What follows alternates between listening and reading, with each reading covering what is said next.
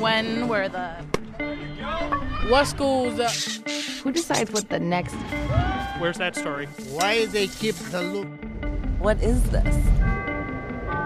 It's Curious City, where WBEZ answers your questions about Chicago, the region, and its people. I'm Dan Weissman, WBEZ reporter, and this Curious City question is very, very timely because this is the week we file our income tax returns. This question comes from John Quinn. He lives in Logan Square, and he's got a kind of double-barreled observation. Even without a budget, Illinois is still collecting taxes. Yeah, right. Without a budget. You might remember, Illinois has not had a budget since last June. It is a really, really weird situation, and yet the state is still collecting taxes. We are all filing them this week, unless you win early, whatever. So, John's question is about our tax dollars. Where do those dollars go, and what, if anything, are they funding? After all, John's heard stories, social service agencies not getting paid, and with no state budget, he's got a sneaky question in the back of his mind. Why shouldn't we all just stop paying taxes? So, funny thing, good place to start. Even though we've got no budget, we are actually spending billions of dollars more than we're taking in. Yeah, this is pretty confusing. And how we got here, I'm not going into that. But I can answer John's question by clearing up, 1, what a state budget actually is. 2, how we spend money without one and what we're spending it on. 3, what we're totally not spending money on, which is a lot. And 4, how Illinois manages to spend more money than it takes in, like how that works. That's all going to be good fun. And then we found this other thing that's less fun, but it is really, really interesting. So first, what is a state budget? Well, not having a budget is not the same as not having obligations or bills. It's like a household budget. Your budget is a plan to match your bills to your income. And if you have other adults in your household, you might fight about how to make that work. Like, does one of you take another job? Do you cancel your vacation? And if you have, another 10 million other adults in your state, then you elect people to have those fights for you. And the mechanics work like this. Every year, the legislature and the governor agree on appropriations, how much to spend on what this year. And an appropriation is a legal decision to spend money on something, and you add all the appropriations up. That's the budget. Except this year, our elected officials did not fight out those priorities. Lawrence Masal has an opinion about all this. He's president of the Civic Federation. That's a nonprofit funded by business leaders that looks at local and state budgets. This is about the worst way you could operate a government, right? You could basically say, instead of having a budget, we're just going to have it on autopilot. And on autopilot, we are spending billions more than we're taking in. The eventual tax increase and burden on the citizens is far greater than a reasonable budget that anyone could have proposed for the state of Illinois. In other words, this is going to be even more expensive later. So now, part 2. How does Illinois spend money without a budget, and what is it spending it on? There's 3 puzzle pieces here. First, there's continuing appropriations. So say we borrowed hundreds of millions of dollars X number of years ago, which we did. And when we did that, we passed a law saying every year we'll make the payments on this thing. Payments into pension systems for state workers and teachers, continuing appropriation. That's one big chunk. Second, we did make one big appropriation, public schools. The legislature and the governor decided, you know what? No budget, but yes, let's set aside money for schools. State money is a huge part of school budgets. The third chunk, the biggest, is money we're spending because federal courts say we have to. Over the years, public interest groups have used courts to make the state comply with federal laws, which can mean spending money. These arrangements are called consent decrees. The biggest one, by a lot, covers the state's contribution to Medicaid. And then, right after Medicaid, there's salaries for state workers. Courts say if state workers are showing up to work, they need to be paid. Our elected officials haven't actually laid them off, so state workers are getting paid. That's part 2, how we can spend money without a budget and what we're spending. Now, part 3, what we are not paying for at all. We're not paying the rent on offices for state workers. We're not paying the electric bills. We're not paying water bills. We run prisons, but we're not paying the people who provide the food. And then there are 2 big things we're not paying for. One is higher ed. So state universities, community colleges. Last year, Illinois spent a couple billion on that. This year, nothing so far. So Chicago State University sent layoff notices to everybody a few weeks ago. The other big chunk involves human services programs that are not tied up in one of those court cases, the consent decrees. State Senator Daniel Biss chairs the Human Services Committee.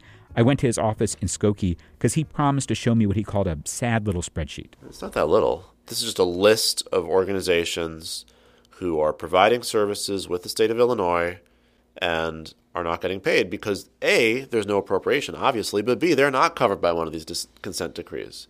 So as you see, we're scrolling down. We're now on the third page, and we're only in the C's, so Center on Halstead. This spreadsheet is 25 pages long. There are hundreds of vendors.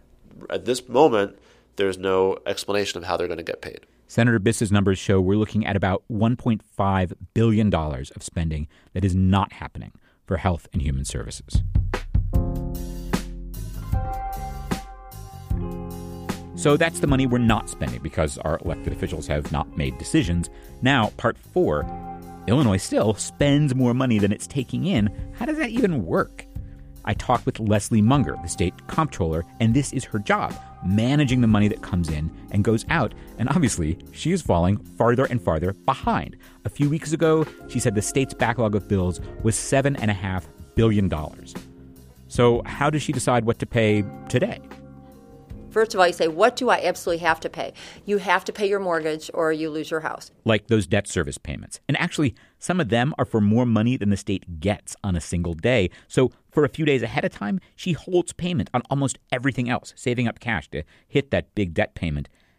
And then there's those groups that get paid by court order, right? Sometimes they wait a long time for payment. So Munger encourages groups that are in financial trouble to call her. So then we go back to the back of the line somewhere. We pull them up to the front of the line, and we manage that on an ad hoc basis.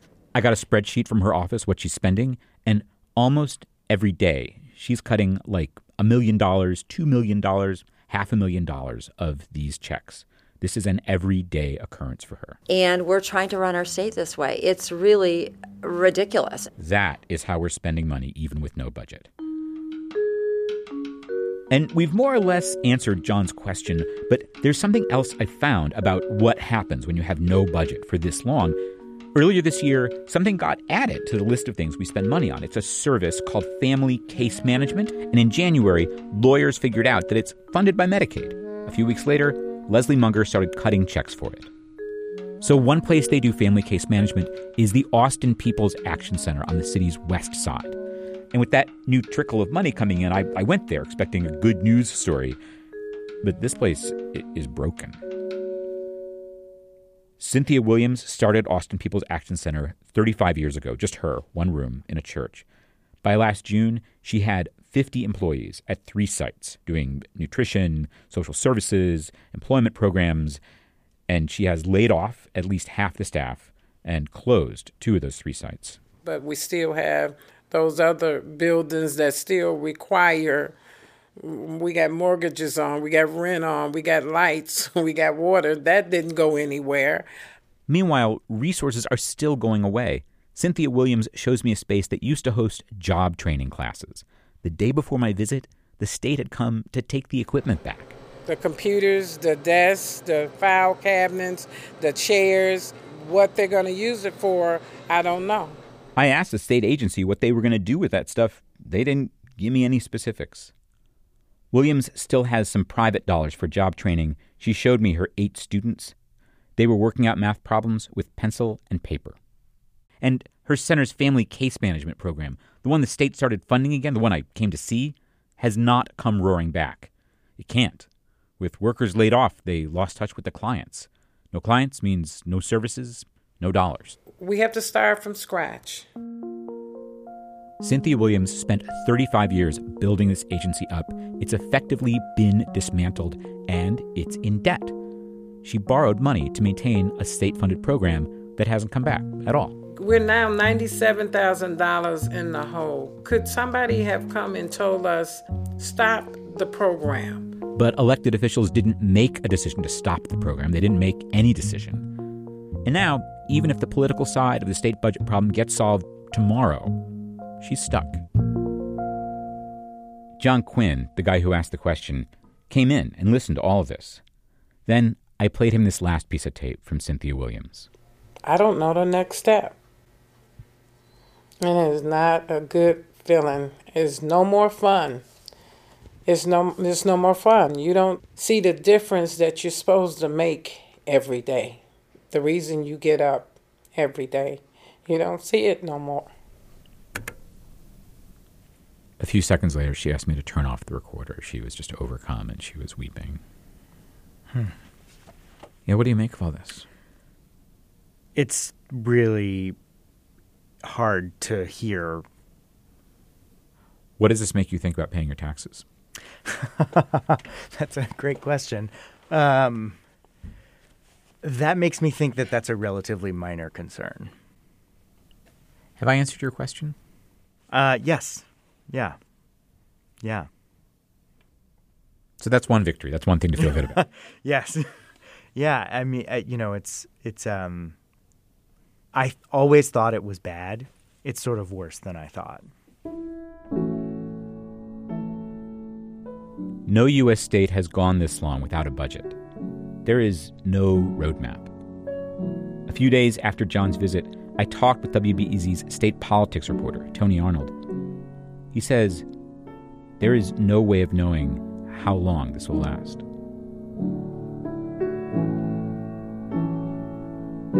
Reporting for this story came from me, Dan Weissman. Support for Curious City comes from the Doris and Howard Conant Fund for Journalism.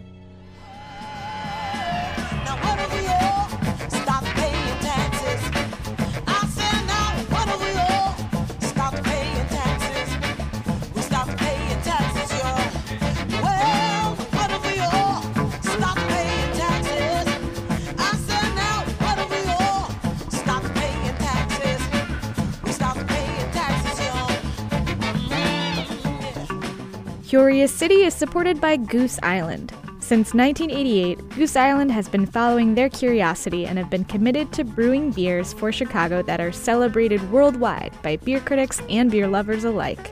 More at gooseisland.com. We don't need to be the only beer you drink. We just want to be the best you drink.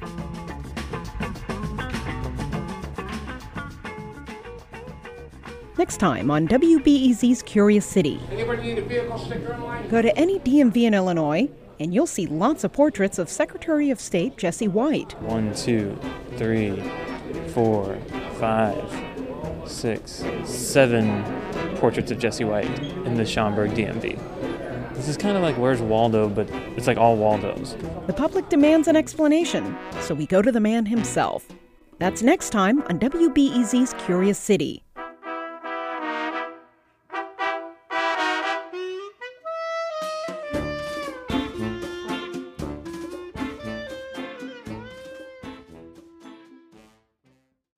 Before we start the show, we here at Curious City want to let you in on a little-known fact about WBEZ. 89% of all our funding comes from community support, including contributions from curious listeners like you. If this program has changed how you see Chicago, please consider supporting this program at wbez.org/curious. Thank you.